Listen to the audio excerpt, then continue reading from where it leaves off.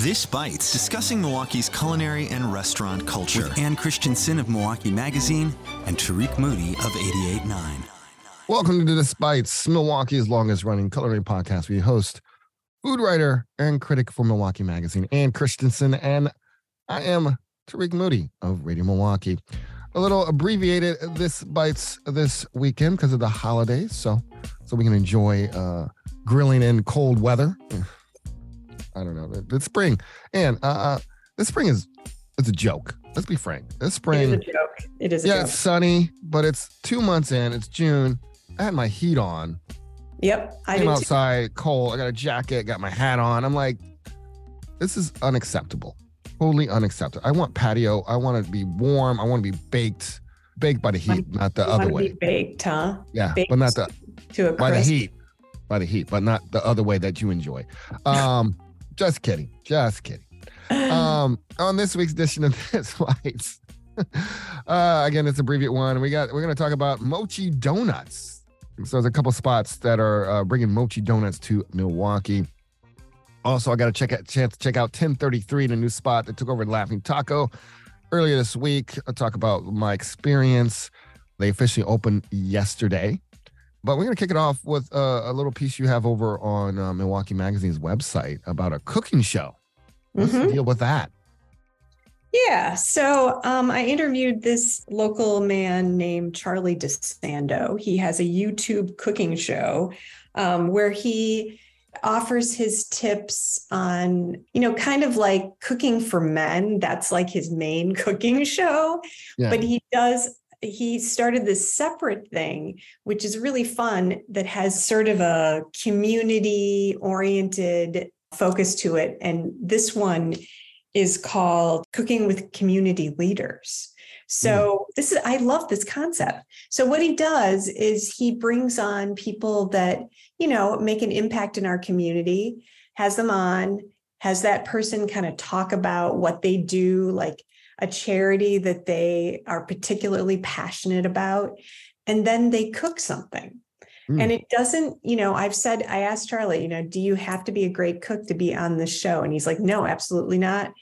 He had Mayor Cavalier Johnson on the show, and he doesn't cook. And so they did copycat McDonald's breakfast sandwiches because Mayor Johnson said that he gets his kids ready for school in the morning, and that's kind of the time that he spends with his kids having breakfast. So they did these breakfast sandwiches.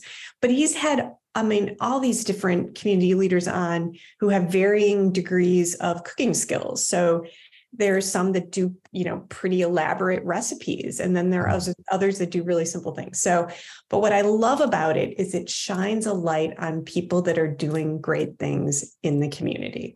And I don't know anybody else locally who's doing a cooking show like this. So I think it's really worth watching. And Charlie has kind of a charming, self-deprecating sort of personality. So he's fun to watch. I think it's definitely something people should check out. Sounds like something to watch over the holiday weekend if you're not going out of town. Yeah. Cool. Coming up on This Bites, we'll continue our conversation about mochi donuts invading Milwaukee and my take on 1033, which opened yesterday. We'll be right back.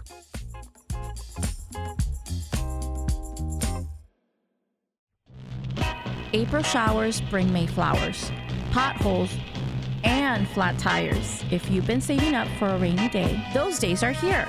If you're in need of a more reliable ride, donate your old one to Radio Milwaukee.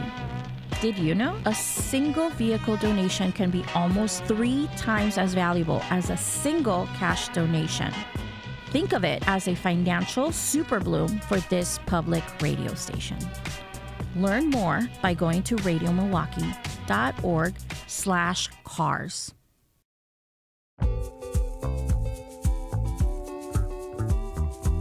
We're back on This Bites, Milwaukee's longest running culinary podcast. It's holiday weekend, and there's a new restaurant that is officially open for this holiday weekend.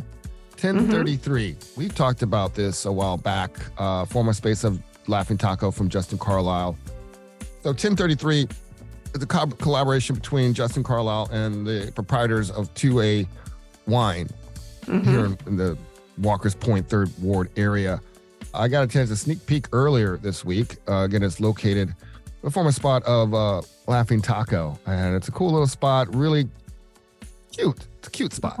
Okay. We went in and got some amazing art done by an amazing young man that was over at True School. Works with True School by the name of Dom. Love the vibe. It's kind of a raw bar, really small platters, and kind of just it's a spot that Milwaukee needs more of, I think. You know, these small little spots. I love small little restaurants. Do you? You probably like big restaurants. No. I love small places. To me, you know, I love that intimate feel of being in a place that doesn't have that many seats. Yeah. That you can just, you know, you typically those kinds of places aren't as noisy. They're not as chaotic. I mean, you just have a little bit, you know, a little bit more of a laid back type of atmosphere. That would be my pick. Yeah. So it's a great vibe. I love the space. When I went there, they had this kind of sampling of some of their menu items. Most of the cold items they were sampling. They do have hot items. We'll get into hot items. So right when I got in, they were served wine, of course, curated by 2A.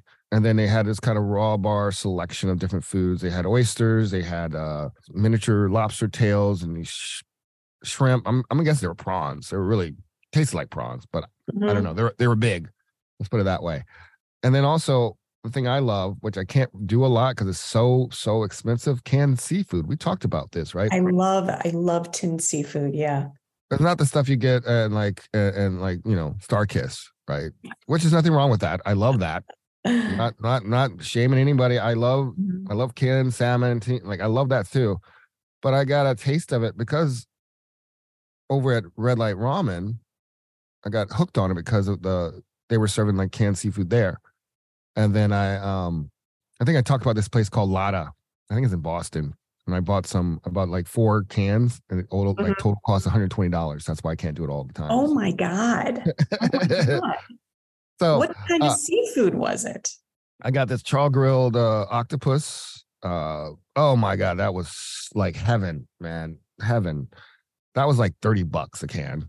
I think I had tuna belly and I can't remember the other things I had. Grilled razor clams. I think I had char grilled razor clams, but the place I got it from, it's started by people from Spain, actually. But anyway, going back to 1033, they had sturgeon. They had some razor clams as well. They had some mussels.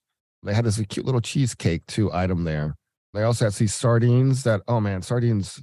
I love sardines. People are like, ooh, sardines. Yeah. And like sardines are so good. It was sardines, spicy oil. And then they didn't have it there.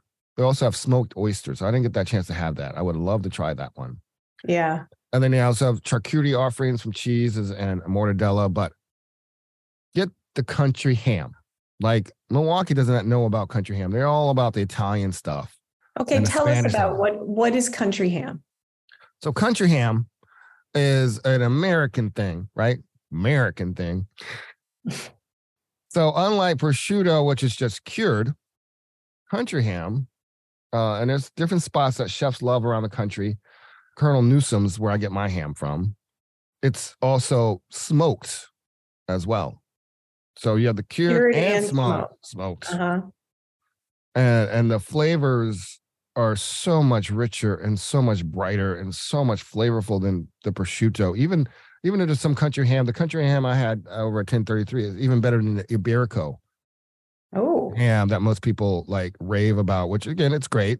So sliced really thin? Yeah, it's sliced. There's variation country ham. Like in the South, you get the thick cut country ham from the grocery store, but then there's thin sliced country ham too, right? So it's sliced really thin like prosciutto. More flavorful, better texture. I was so addicted to it that I actually persuaded Mr. Carlisle to sell me some to take home with me. So I have a little stash in my refrigerator right now where I just snack on. So the other things at this place, they have breads. Also have caviar. You also have mochi donuts too. We'll get into that later. They also serve mochi donuts at that spot. Wait, but they serve mochi donuts at 1033? Yeah, the raw bar section includes mochi donuts topped with caviar and a special sauce. Huh. Interesting. Okay. You can top it with oysters and mussels as well. So, but let's look at the other menu. They have scallops with brown butter, capers, sourdough chicken, potato puree, kind of a larger plate to share. And you didn't have any of those things. I didn't have those dishes with it. It was more of the raw bar and the charcuterie kind of stuff they had. Yeah. Okay. So the one I had, the country ham was called Edward's Serrano, Edward's ham, country ham, which was just delightful. So delightful. I knew it was country ham too. When I bit into it, I'm like, oh, this is country ham, isn't it? And they're like, yeah. Let's see. So they also have some sweets. They have some salted ice cream and berries as well. So yeah, 1033 is open. Make a great date spot, casual, kind of nice. Take out the evening, get away from the kids. If you have kids, or if you have a cat, you want to get away from a cat, you can do that too. Let me ask you this though, because it is really tiny. Are reservations necessary? I think they are. Yeah. According to one of the stories I was reading, like it's probably recommended for a place like that, tiny, right? Not saying you can go there, maybe get lucky. But yeah. Maybe go early or something. Yeah. Go right when they open, maybe. Yeah. Or go right before they close, you know. So yeah, 1033, Walker's Point, highly recommended. Next, mochi donuts. Have you had a mochi donut? No, and this is okay. We're doing a This Fights episode where I'm interviewing you today. Yeah. So explain what a mochi donut is, because I've never had one. I've had mochi. I've never had a mochi donut. Tell me about it. It's like a blend of the East and Wests, right? So it's a mix of mochi. It's a hybrid batter.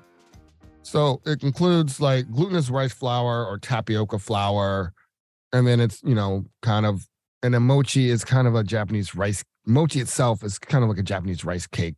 Very glutinous, cornstarch, sugar, and stuff like that. So it's sugar and stuff. What makes it unique with the rice flour and that kind of that type of flour, it makes the donut really chewy. Yeah. Kind of really textury, really nice, really great texture. And so that's basically what a mochi donut is, right? It's all about the texture and the chewiness. And so I've had a mochi donut every time I go to Gaijin in Chicago. Gaijin is this great okonomiyaki spot in Chicago I go to. And every time I finish my pancake, my Japanese pancake, I get a mochi donut. And it was so delightful. It's like, as I said before, the flavor I had was like, if Krispy Kreme was made by Louis Vuitton. That's what I call a mochi donut. I love that. Is a great comparison. Yeah. Great comparison. Well, it sounds like Milwaukee is jumping on the mochi donut. Yeah. So we're going to get two of them within the next month or two. First one, Las Vegas's Mochi Don will be open a location in the paper table kind of ghost kitchen thing, I guess it is, located at 733 to 737 North Milwaukee Street. Looking like late June, early July. They were planning to serve these Japanese mochi donuts. Originally from Las Vegas, the Mochi Don pastry chef has developed more than 100 flavors of mochi donuts. Of course, they're not going to offer all 100 flavors, be a rotating selection, everything from ube, which is kind of like this sweet purple yam, to matcha, Oreo, and a strawberry shortcake mochi donut be available. They will also serve other pastries such as a Japanese souffle cheesecake, which I hear is fabulous. Never had one. I've heard about those. I've heard those are really, really good. And a Hawaiian pastry by the name of called malasadas, a Hawaiian pastry. I'm not sure what that is exactly. So that's Mochi Don, Las Vegas. The other one is coming to Bayshore. It's the Mochi Nut chain. It's coming to Bayshore sometime in June, looks like it. Similar concept. I got a menu looking at their flavors. They got strawberry, yuzu, yogurt, ube. Ube is a popular flavor, I guess. They got milk pebble, churro, coffee, strawberry funnel, original, peanut butter, mango, black sesame, and Nutella are some of the flavors they offer at Mochi Nut. And that plans to be in Bayshore. And they will also offer Korean rice flour hot dogs and bubble tea as well at that spot. That bubble tea trend has seemingly gone nowhere either, Yeah, people love the bubble tea. Yeah. I just find it weird when I'm drinking tea and all of a sudden something pops in my mouth. I go like, what's that? It's not a surprise I like with my tea, I guess. No, I know. I know people like that. Like I'm sipping and like all of a sudden I'm like, I feel like it could be a dangerous thing, bubble tea, if you're not paying attention, right? Oh, Right? you mean like you could choke on a bubble tea? Like you slurp it so ball? hot, it's so hot, all of a sudden go. Clunk. Oh, yeah. Why there's not more bubble tea incidents out there? But I don't know. Anyway, I hope not. Pray to God there's no bubble tea incidents. Well, that concludes this abbreviated version of This Bites for the holidays. Hope everybody has a great Memorial Day weekend. This Bites is produced and edited by Kiri Salinas with support and generosity from our membership. Subscribe to our podcast wherever you get your podcasts, Apple, NPR, Google, or you can head straight to our website at radiomilwaukee.org. Please remember, feedback's important, so please rate and review. And as always, Ann, stay hungry. And keep the Malord cold. Have a great extended holiday weekend, Ann. You too, Tarik.